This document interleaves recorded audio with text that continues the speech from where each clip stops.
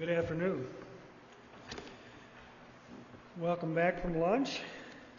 What a beautiful day to worship the Lord. Let's turn, if you would, please, in your Trinity hymn books to hymn number 415, God Be Merciful to Me. Hymn 415.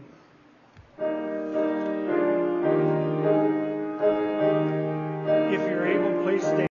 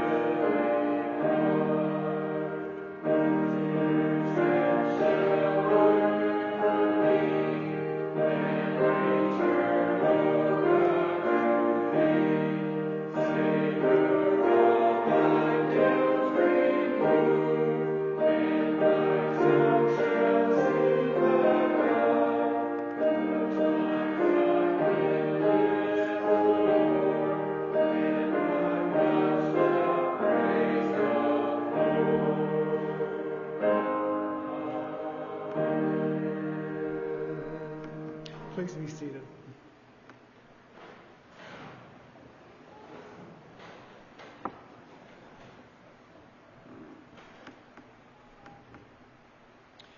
Let's pray together. Heavenly Father, we thank you, Lord, for this beautiful afternoon in which we have gathered to proclaim your truth, to sing hymns to your praise, and to hear the message that you have for us this afternoon. So, Father, we do ask that you would bless Micah Smith from Maple Avenue Bible Church, that he would be filled with the Spirit this afternoon, and that he would proclaim boldly your truth. And may we be attentive in our listening. And we ask this in Jesus' name. Amen. If you would turn, please, to Psalm 106 in our consecutive reading of the Psalms. Psalm 106.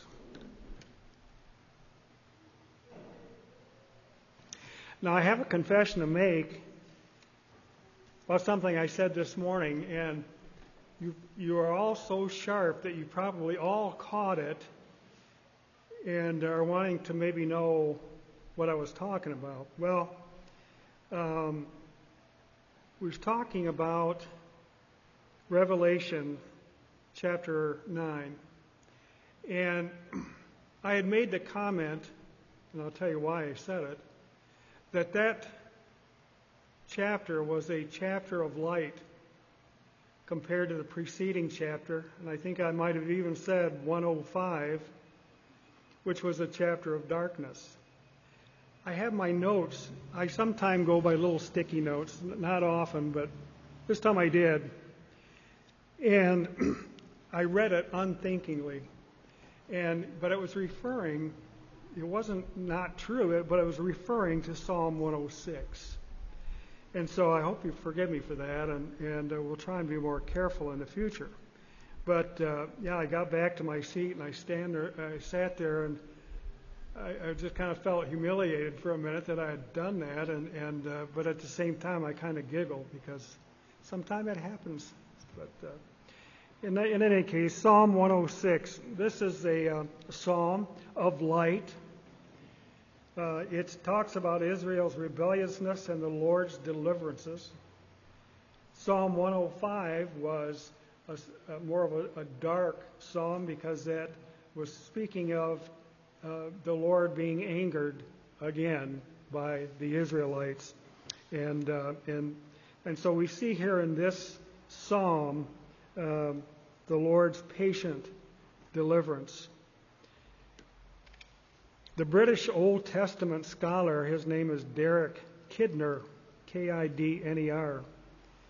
He writes of Psalm 106, this psalm is the dark counterpart of its predecessor, a shadow cast by human self-will in its long struggle against the light. This psalm speaks of the Lord's mercy to his covenant people. And so that's the light of this psalm.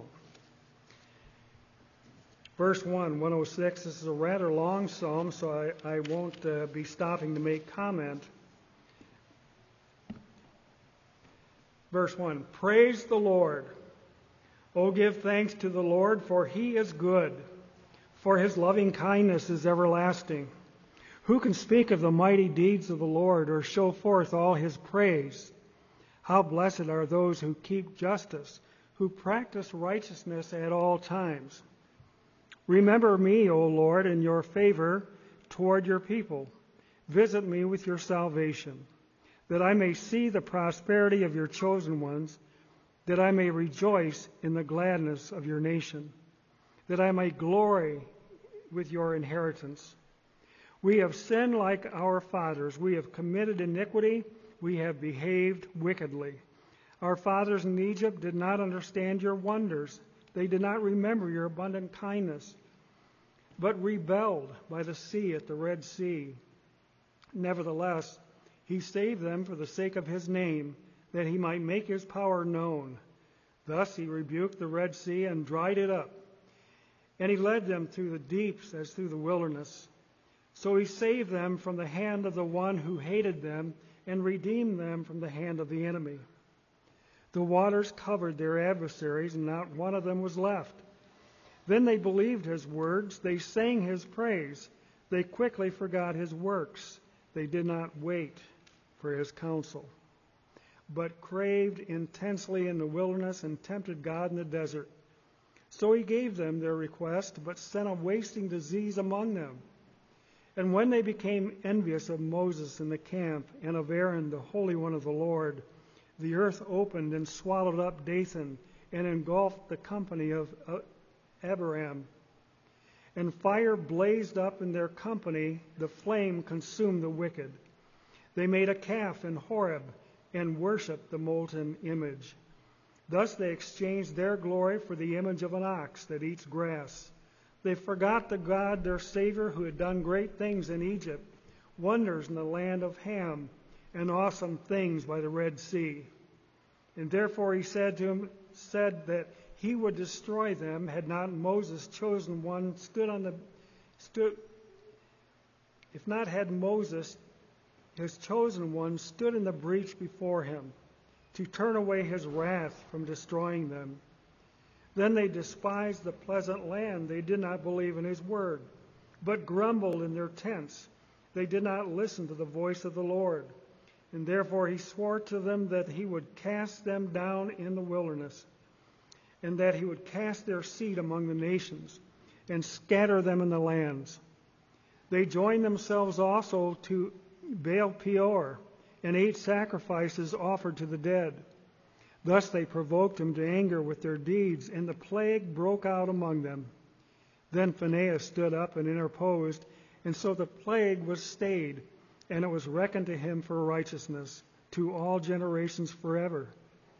They provoked him to wrath at the waters of Meribah, so that it went hard with Moses on their account, because they were rebellious against his spirit. He spoke rashly with his lips. They did not destroy the peoples as the Lord commanded them, but they mingled among the nations and learned their practices and served their idols, which became a snare to them.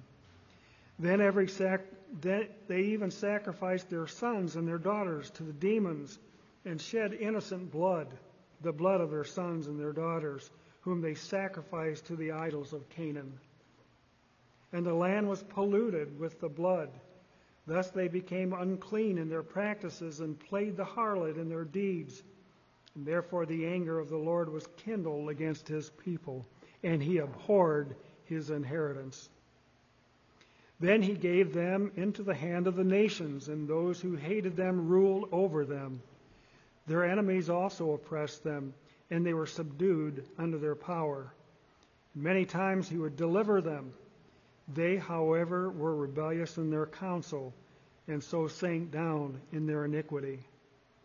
Nevertheless, he looked upon their distress when he heard their cry, and he remembered his covenant for their sake, and relented according to the greatness of his loving kindness. He also made them objects of compassion in the presence of all their captors. Save us, O Lord our God, and gather us from among the nations to give thanks to your holy name and glory in your praise. Blessed be the Lord, the God of Israel, from everlasting to everlasting. And let all the people say amen. Praise the Lord. May God bless the reading of his word. Well, let's turn, if you would please, to your hymns of grace. Hymns of grace, number 177, In Christ Alone.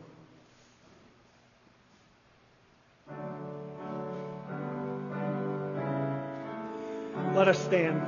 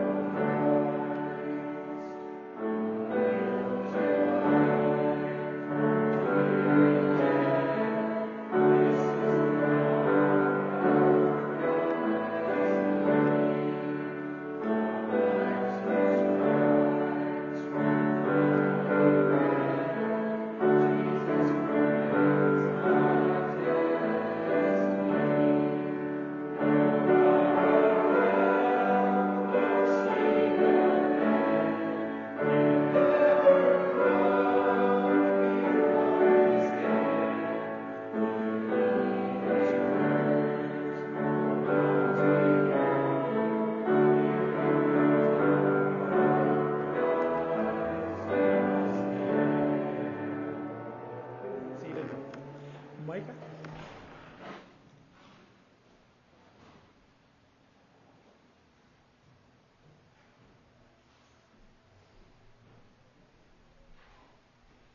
Good afternoon.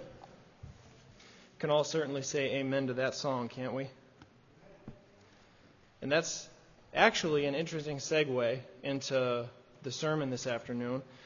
No power of hell and no scheme of man can ever pluck me from his hand. And therefore, we have no guilt in life and no fear in death. This is the power of Christ in us. Let's pray before we begin. Father in heaven, we gather here today on your Sabbath, your day of rest for your people, to worship your name.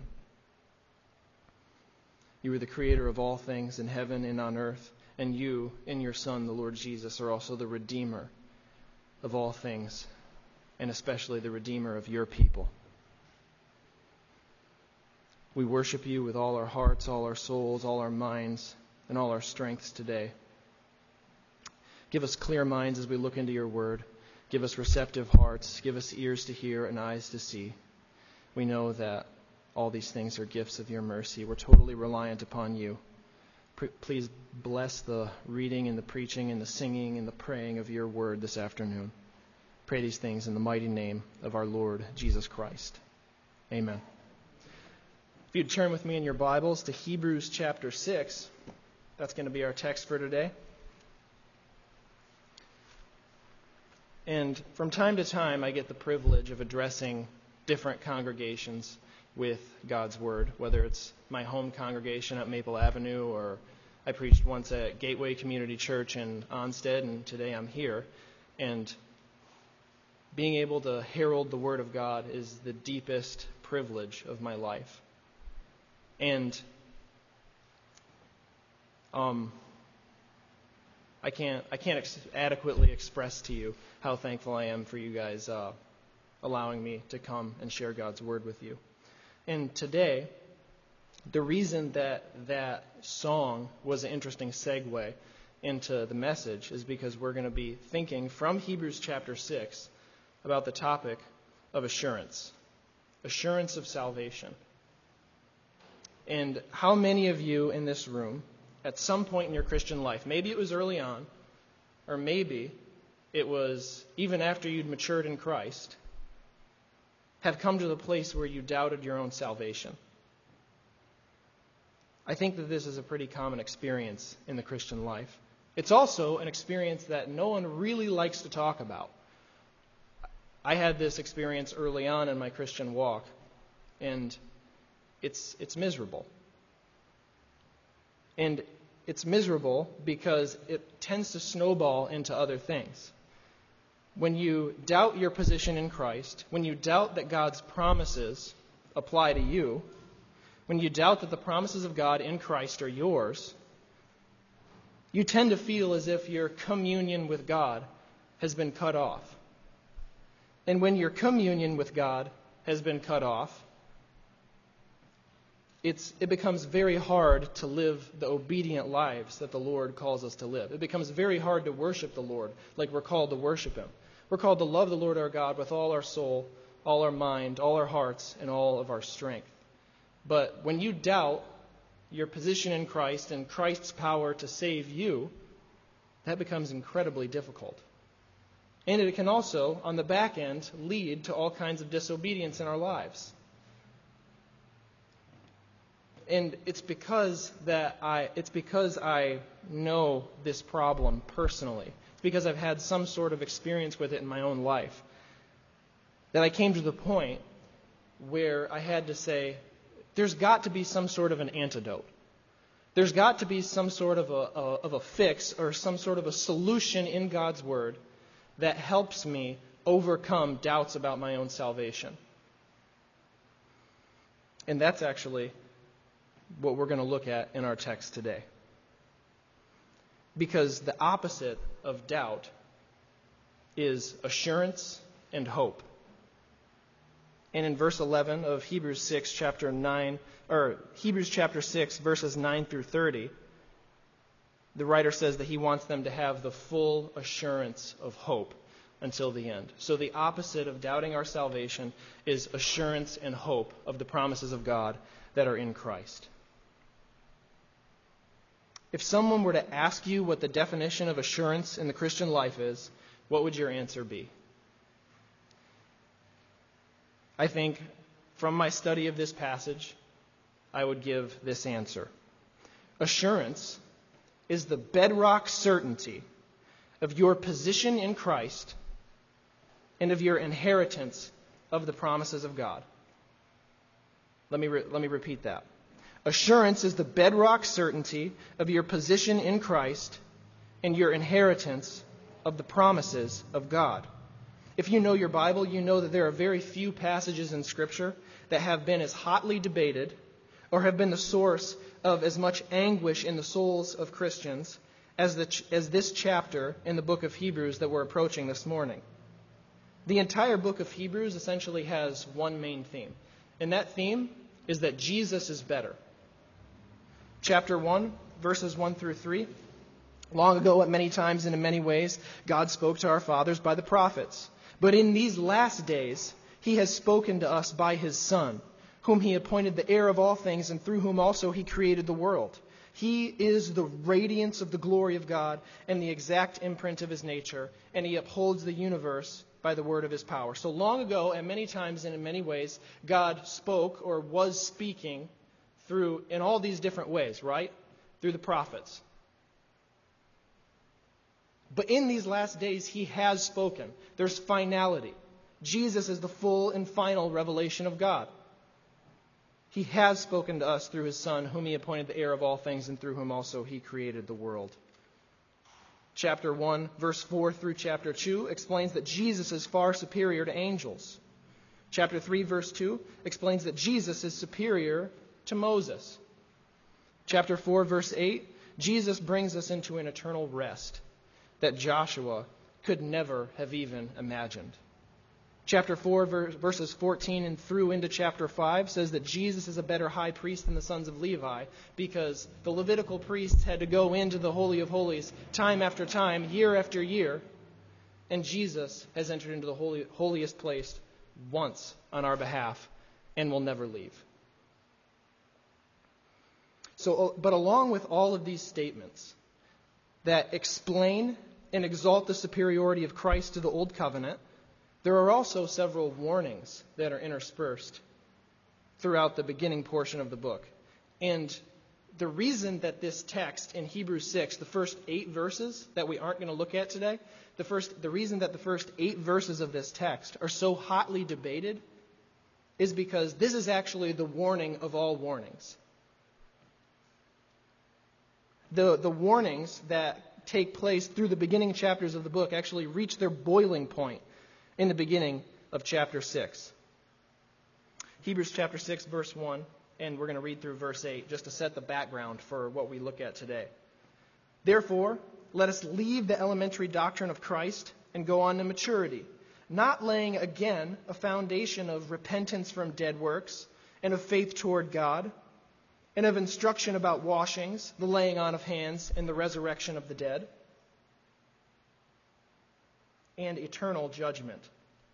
And this we will do if God permits, for it is impossible in the case of those who have once been enlightened, who have tasted the heavenly gift and have shared in the Holy Spirit, and have tasted the goodness of the Word of God and the powers of the age to come, and then have fallen away, to restore them again to repentance, since they are crucifying once again the Son of God to their own harm, and holding Him up to contempt. For the land that has drunk the rain that often falls on it and produces a crop useful to those for whose sake it is cultivated, receives a blessing from God. But if it bears thorns and thistles, it is worthless and near to being cursed, and its end is to be burned. And now, our text in verses 9 through 20. Though we speak in this way, beloved. So even though I've given you this warning, yet in your case, beloved, we feel sure of better things, things that belong to salvation.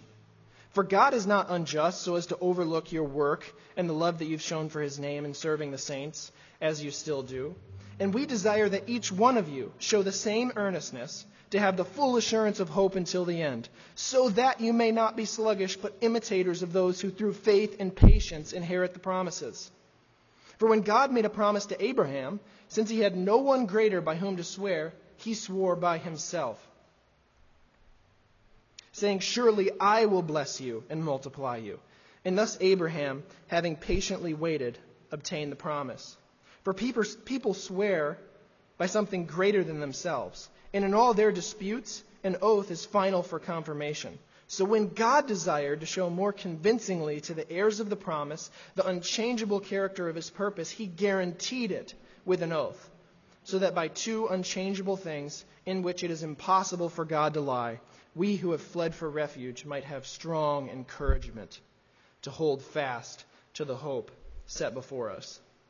We have this as a sure and steadfast anchor of the soul, a hope that enters into the inner place behind the curtain, where Jesus has gone as a forerunner on our behalf, having become a high priest forever after the order of Melchizedek. So, we start out in verse 9, and he says, "Though we speak in this way, yet in your case, beloved, we feel sure of better things, things that belong to salvation." So, after the warning, you can see how warning and encouragement go together in this book. But after the warning, he sort of puts the brakes on. He turns a corner and he seeks to encourage his audience. The author feels sure of better things concerning them. So what are the better things that he feels sure of concerning them? Well, he feels sure of the opposite of all the things that he just warned them about in the last passage. So instead of crucifying once again the Son of God to their own harm and holding him up to contempt, he feels sure that they're pressing fully into Christ. He feels sure that they're exalting Christ. Instead of bearing thorns and thistles, he feels sure that they're producing useful fruit. Instead of being cursed, he's sure that they'll be eternally blessed. And instead of their end to be burned, he feels sure that they will receive eternal life. So these are the things that the author is convinced of for this congregation. But why? That's the question. And I think in asking that question, we find some of the grounds of our assurance of salvation, because that's what this author is trying to do now. He's trying to assure them of the promises of God. Verse 10, we see the why. "For God is not unjust, so as to overlook your work and the love that you've shown for his name in serving the saints, as you still do." So here we see our first foundation of assurance, and this is probably the most popular one to talk about. In fact, it's usually when you're dealing with the concept of assurance, I usually hear people talk about this one. And it's plainly biblical. So, it's good that people talk about it. The writer has assurance of the salvation of the members of this congregation because of the fruit that's being borne in their lives. Through their lives, they prove to be the kind of people that chapter 6, verse 7 talks about. What did chapter 6, verse 7 say? "For land that has drunk the rain that often falls on it and produces a crop useful to those for whose sake it is cultivated receives a blessing from God." So, chapter 6, verse 7, he's drawing a picture of the fruit-bearing life. And this picture that he's drawing actually harkens back to the words of Jesus. Jesus in Matthew chapter 13, he explains the different soils and the different seeds. And he explains that in the good soil, the seed is planted and the roots the roots go deep and it produces fruit and the fruit abides. But in the rocky soil, the roots have no depth of soil in them, so they spring up and then the sun scorches them. And he likens these things to the trials of life. He's explaining that in the Christian life, or in the life of people who have professed faith in Christ, the fact of the matter is their fruit shows what kind of soil they are. And the author feels sure of this congregation, has assurance that they belong to Christ because of three things. And these things are the fruit in their lives. And these things are found in verse 10. For God is not unjust so as to overlook your work and the love that you've shown for his name in serving the saints, as you still do. So their work, their love, and their service.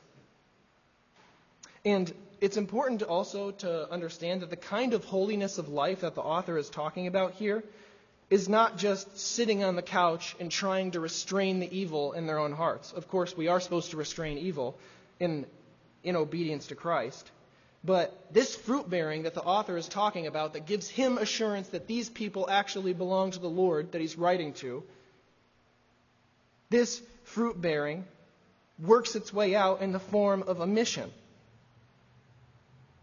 Your work and your love that you've shown for his name in serving the saints, as you still do. So what is the mission that they're on? This kind of holiness that's being produced in their lives through the presence of the Holy Spirit is a body-centered holiness. These are people who have a passion for serving the bride of Christ. And that's why, actually, this is one of the foundations of assurance. Because if you show me somebody who loves Christ's bride, who wants to serve Christ's bride, I'll show you somebody who loves Christ himself. And then the opposite of that is also true. People who don't love Christ's bride, it's evidence that they don't love Christ. And their work and their service are actually produced by their love for his name.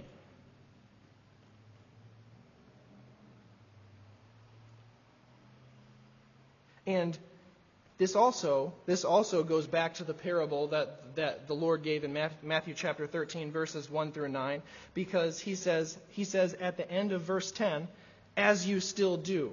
So this isn't fruit that sprang up for a while. This wasn't like they did these things for a few months. They loved Christ's name, they loved the church, they served each other, and then they stopped doing it. No, this is a consistent and continual pattern of life for them. The words "as you still do" show that. And this is fruit that also had been tested. If you know anything about the audience to this, the audience that this letter was written to, you know that it was written to a church that was in the fire of persecution. Some people in this congregation might have even lost their heads for the sake of Jesus' name. And this foundation of assurance also mimics what the entire book of 1 John was about. Turn to 1 John 1, 5 through 7.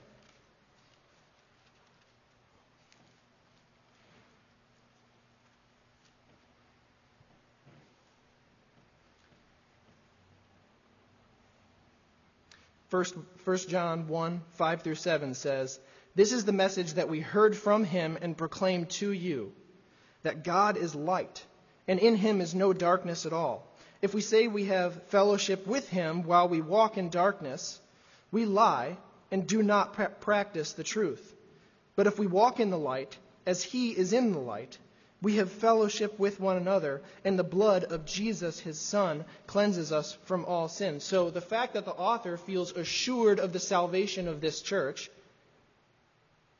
the fact that he feels assured of that based on the fruit that they have borne in their walk with Christ, it mirrors what is said in other texts of Scripture. It mirrors the theme of the entire book of 1 John. So the point is essentially this. Fruit-bearing in the Christian life is a foundation of assurance. The whole point of John's letter in 1 John is to explain to them that if you are bearing these kinds of fruit, this is evidence that you know him. But if you're doubting your salvation and you take it to somebody and you want to be counseled about it, some people, when they're trying to convince you to have assurance of your place in Christ, they'll stop there. They'll stop at fruit bearing. They'll stop at obedience. They'll say, look at your obedience. Look at your fruit. Look at the course of your life. But here's the thing. If if you are having those kinds of lack of assurance, and then you lay down at night, and all you can do is count and inspect your fruit and your obedience, then what are you going to find? I'm going to find sin. And then I'm going to dig deeper, and I'm going to find more sin. So even my obedience is deeply imperfect. It's real. It's produced by the Holy Spirit, but it's not perfect. And it won't be perfected until I see the Lord and stand in His presence. But that's the problem if we base all of our assurance on this first foundation without looking at the rest of what Scripture has to say. If we base all of our assurance on our performance, if all we can do is count our obedience, then we're never gonna make it to a place where we have certainty that the promises of God are ours in Christ. Looking at the course of our lives has to be an element of it, but it can never be the most foundational thing. So that's why we have to go deeper, and that's why I think the author to the Hebrew churches penned verses 13 through 20. But verses 11 and 12 say, "And we desire that each one of you show the same earnestness to have the full assurance of hope until the end, so that you may not be sluggish, but imitators of those who through faith and patience inherit the promises." So in verses 11 and 12, we see a transition happening. He goes from speaking generally to the beloved, that's his title to the church as a whole, to speaking more specifically to each one of you. He narrows his focus, and he aims his message at the hearts of individuals. And he also begins to transition away from focusing on their work to something that is actually much more foundational than their work, than their fruit bearing. And it is more foundational because it actually produces the kind of work and service that he already mentions in our first foundation. Look at verse 11. "And we desire that each one of you to show the same earnestness, to have the full assurance of hope until the end." And then in verse 12, "So that you may not be sluggish, but imitators of those who through faith and patience inherit the promises." So them showing earnestness to have the full assurance of hope actually produces the kind of fruit bearing that he was talking about in verses 9 and 10. We can't get the cart ahead of the horse here. So what is the author encouraging them to do when he says, show the same earnestness to have the full assurance of hope until the end? He's encouraging them to do the same thing that he's been encouraging them to do so far through the entire letter. He's encouraging them to press into the promises of God in Christ.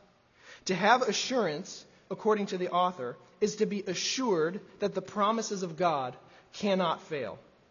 The author uses Abraham as an example of the earnestness to have the full assurance of hope in those who through faith and patience inherit the promises. So he's encouraging them to have the full assurance, to press fully into Christ, to take hold fully of the hope that is theirs in Christ.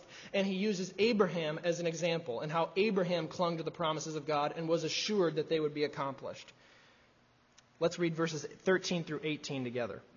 "For when God made a promise to Abraham, since he had no one greater by whom to swear, he swore by himself, saying, 'Surely I will bless you and multiply you.'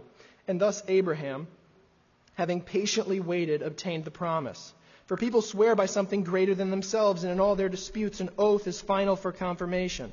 So when God desired to show more convincingly to the heirs of the promise the unchangeable character of his purpose, he guaranteed it with an oath. So that by two unchangeable things in which it is impossible for God to lie, we who have fled for refuge might have strong encouragement to hold fast to the hope set before us." This is the primary portion of this section of Scripture, where we see that the promises of God are the sure foundation of our assurance of salvation. Verse 18, I think, gives us really a quick synopsis of the whole point of this section of verses. Verse 18, "So that by two unchangeable things in which it is impossible for God to lie, we who have fled for refuge might have strong encouragement to hold fast to the hope set before us. So what are these two unchangeable things? The author mentions two unchangeable things in which it is impossible for God to lie. Now, it is impossible for God to lie. Amen? God is the eternally truthful one. But the author mentions two things that assure you that God cannot lie. And what are they? They're in verse 17. Verse 17, God desired to show more convincingly to the heirs of the promise the unchangeable character of his purpose, and he guaranteed it with an oath. So, the two unchangeable things in which it is impossible for God to lie are his unchangeable purpose and the oath that he swore to Abraham. Now, all of God's purposes are unchangeable. Amen? God's purposes in history and in salvation, including the salvation of individuals, will absolutely be accomplished without fail, right? In Isaiah 46, verses 8 through 10, talks about the unchanging purposes or unfailing purposes of God. Isaiah 46, 8 through 10. Remember this and stand firm. Recall it to mind, you transgressors. Remember the former things of old, for I am God and there is no other. I am God and there is none like me, declaring the end from the beginning, and from ancient times things not yet done, saying, my counsel shall stand, and I will accomplish all my purpose. So all of God's purposes are unchangeable, but his unchangeable purpose with regard to Abraham is what? It's the fact that God determined to bless the entire world through the line of Abraham in Genesis 12, and to make Abraham into a multitude of nations, as many descendants as the stars of the heavens. And if we dig into the passages in the book of Genesis about the Abrahamic covenant, we see that the oath that is mentioned in our text doesn't actually even happen until chapter 22.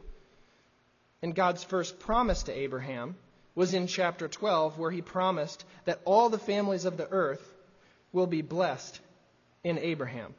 Let's turn to Genesis chapter 12. Genesis chapter 12, starting in verse 1.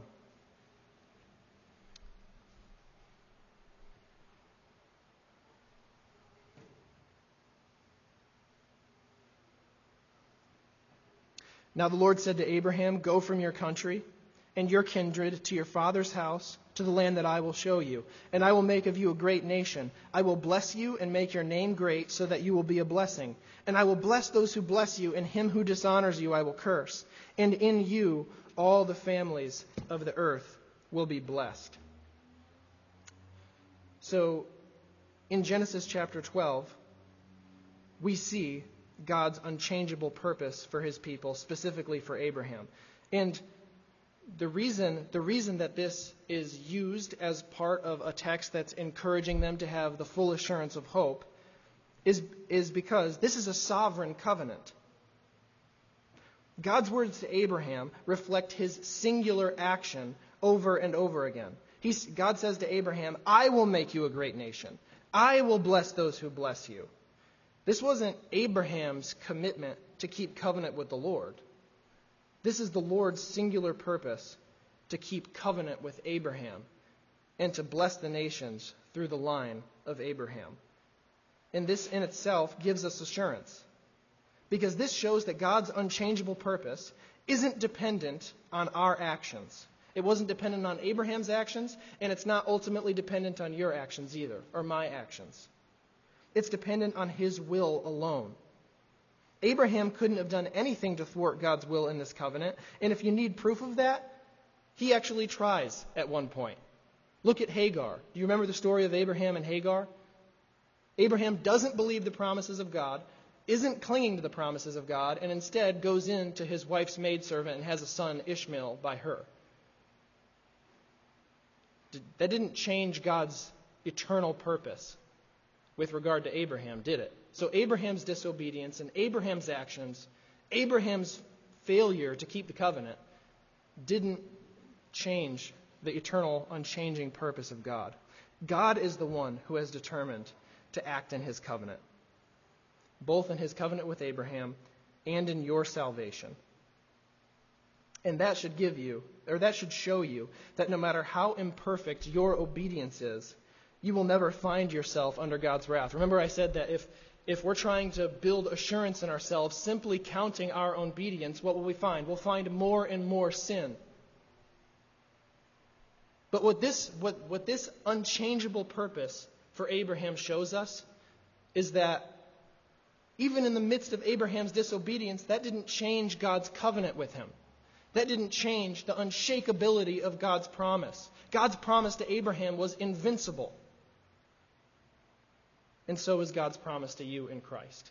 And that's why this unchangeable purpose gives us assurance. But it didn't even stop there. It didn't even stop with God's unchangeable purpose. Because even though in the eternal counsel of God's will, all these promises to his people were never uncertain, just so you and I and Abraham could have even greater certainty of them, he condescended to us and bound himself to us with an oath. And this is the oath taken by the Lord in chapter 22 of Genesis. And in this oath, God swears by himself. Check out verse 13. For God made a promise to Abraham, and since he had no one greater by whom to swear, he swore by himself. So what does this mean? It means that we can be certain that God will keep his promises, not only because he has an unchangeable purpose for his people, but in order to give even more comfort to his people, in order to give even greater assurance, he has bound his very self to this covenant. He has bound his own unchanging nature to his word to Abraham. His very eternal and infinite life, his own name, he is bound to his promise to Abraham. So it's almost as if his unchanging purpose in this covenant weren't enough. He condescends to bind himself to Abraham in an oath, saying that he swears by himself that he will accomplish everything that he's promised to Abraham. So these are the two unshakable things in which we can have confidence that it's impossible for God to lie. But in this text, we also see that the author makes a transition. The author transitioned from Abraham's patience and Abraham's faith in the promises of God to ours. And this is, I think, the beautiful way that this text applies to us.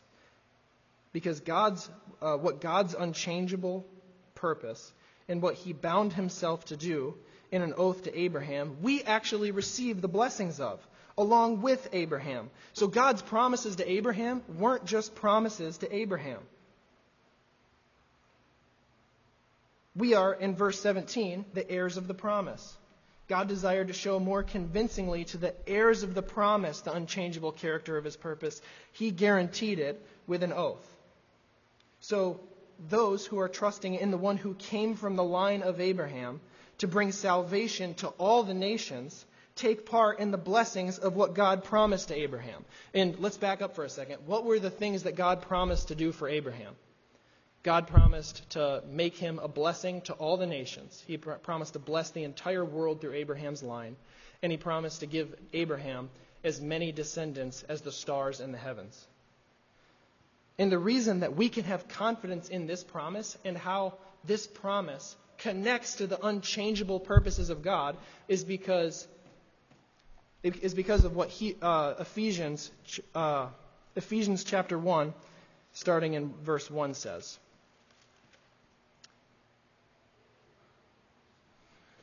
Ephesians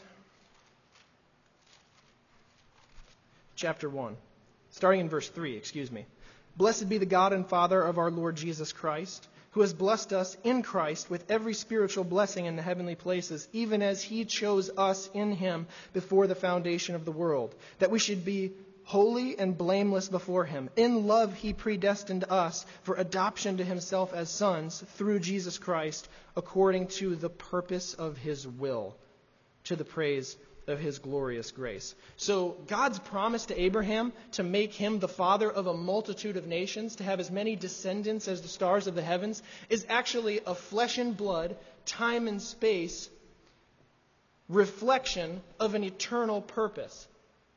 God's promise of a multitude of descendants to Abraham was a reflection of the promise of the Father to the Son to give the entire world, the entire universe to him.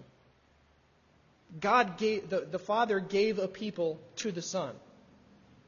And this people that the Father gave to the Son in eternity past, the elect of God, those predestined to be sons and daughters of God, are the heirs, the multitude of heirs that were promised to Abraham. This is, in verse 18, we who have fled for refuge, so that by two unchangeable things in which it is impossible for God to lie, we who have fled for refuge might have strong encouragement to hold fast to the hope set before us. Well, we who have fled for refuge, to who? To the one who came from Abraham's line to bless the nations.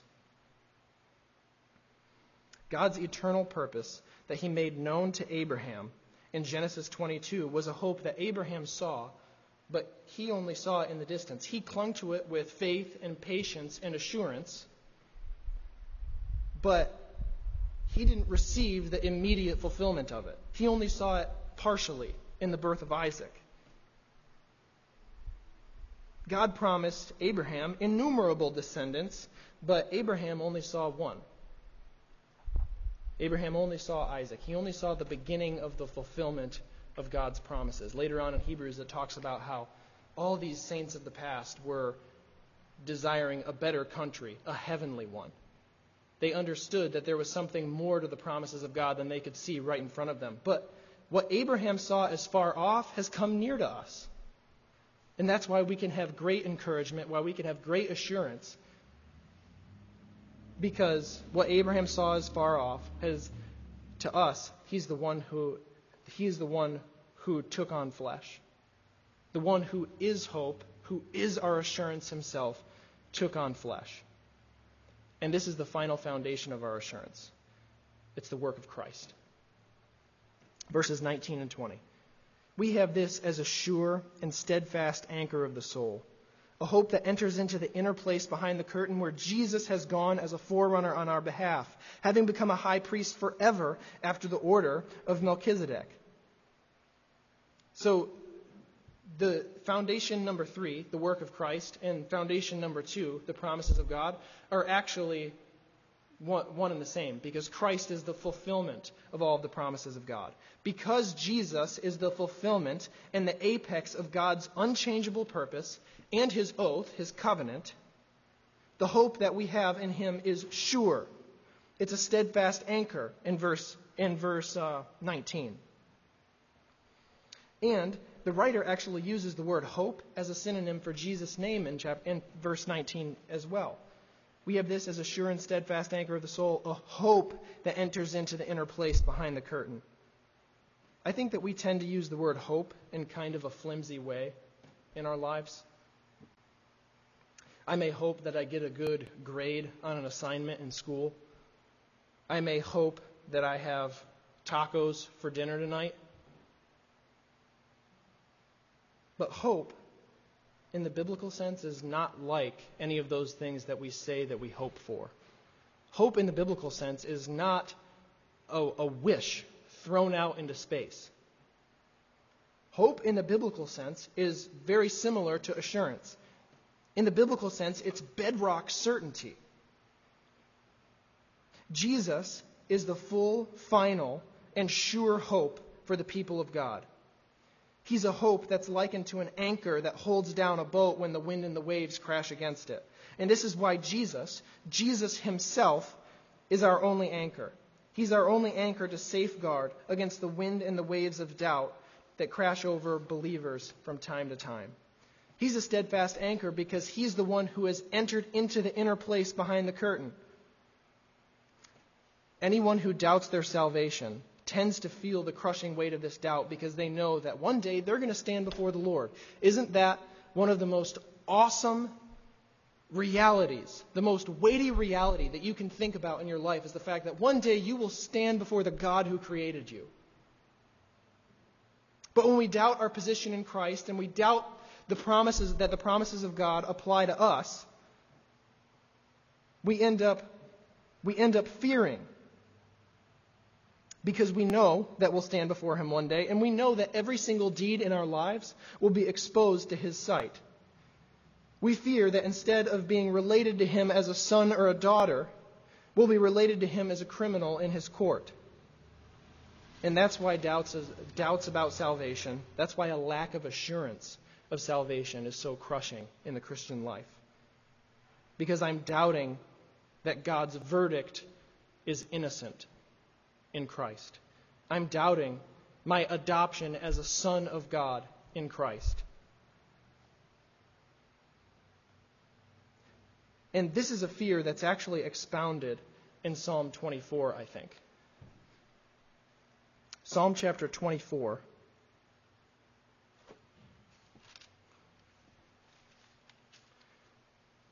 Starting in verse 3.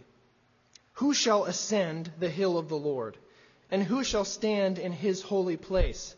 He who has clean hands and a pure heart, who does not lift up his soul to what is false, nor does not swear deceitfully. So, in Scripture, the hill of the Lord, or the mountain of God, is the place of God's presence. It's the place where God dwells with his people. So when I fear coming into the presence of the Lord because of my own sin, I'm essentially fearing because my hands are dirty. My heart is not clean. Or when I look at my own obedience in my own Christian life, I see sin. But the fact of the matter is we have a great high priest who has ascended the hill of the Lord for us. We have a great high priest who is the fulfillment of that psalm, of Psalm chapter 24. He's the one who has clean hands and a pure heart. He's the one who has ascended the mountain of God on our behalf. And if you've trusted in Christ, do you want to know why you never have to fear standing in his presence? Because your Jesus has entered into the inner place behind the curtain. That he has entered into the heavenly holy of holies. He is the one who's ascended the hill of the Lord. He stands in that holy place for you. The Levitical priests had to enter into that place in the temple over and over again. They had to go in there year after year, and they had to bring blood with them, the blood of bulls and the blood of goats. But Scripture tells us that the blood of bulls and goats that they had to go offer repeatedly could never take away sins. Those priests could never bring full, final assurance to God's people. Those priests could only remind God's people that the work still wasn't finished. But the fact of the matter is that our great high priest is the one who said, "It is finished." The entire people of God have been purchased eternally because of our great high priest who, instead of making sacrifices for sin over and over and over again, made one sacrifice for sin. And that sacrifice for sin was the perfect giving of his own life. We draw near to God with full assurance of hope because Jesus has ascended into the presence of God on our behalf as the one who stands there in our place. He stands there in our place as the one who lived sinlessly for you, as the one who died to purchase your soul, and as the one who rose again, showing that the curse of your sin had been conquered. And we can have assurance because Christ, who is our righteousness, is in heaven at the right hand of God. He is forever before his Father's face as the one who is our righteousness. And not only has he entered into that place, but the truth is, he remains there forever as the risen one and as our great high priest. And assurance is really just like everything else in our Christian life. It's built on the deepest foundation of it is not our works, but it's the gospel. The simple truth and the profound grace that Jesus is mighty to save, and that Jesus cannot fail to save those that he died for. His purchase is perfect. His high priestly work at the right hand of God is perfect. His intercession is perfect. So, if you're here today, you find yourself doubting your own salvation, for every one look you take at yourself, take 10 looks at Christ. And then, as you drink deeply from the wells of God's grace that are in Christ, as you meditate on Christ and you see the perfection of His work in your place, then assurance of Christ Himself will become assurance of your salvation. That's the deepest foundation of our assurance. Let's pray together. Heavenly Father, we thank you for the perfect work of your Son. We thank you for your word. We thank you that your word proclaims the work of your Son so consistently from beginning to end. We thank you for our place in Him. We thank you for our assurance that we can have because of His perfection. He's the one who stands before you with clean hands and a pure heart as the perfect one, and as the one who became sin for us on that cross and rose again 3 days later. We thank you that He is exalted to your right hand. We thank you that He is the King of kings and the Lord of lords, and that one day He's returning to make all things new. We thank you for this day. We pray these things in Jesus' name. Amen.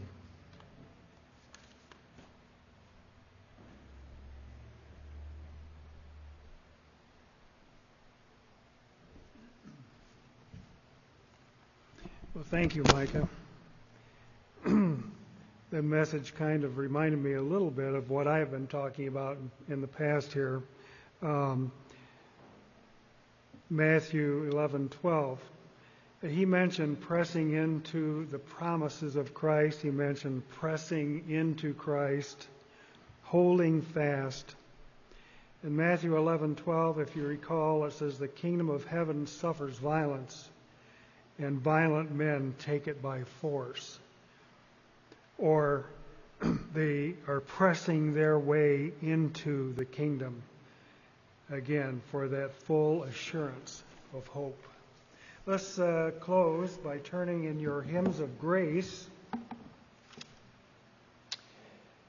Hymn number 364. 364 in the hymns of grace. How firm a foundation. Let us stand.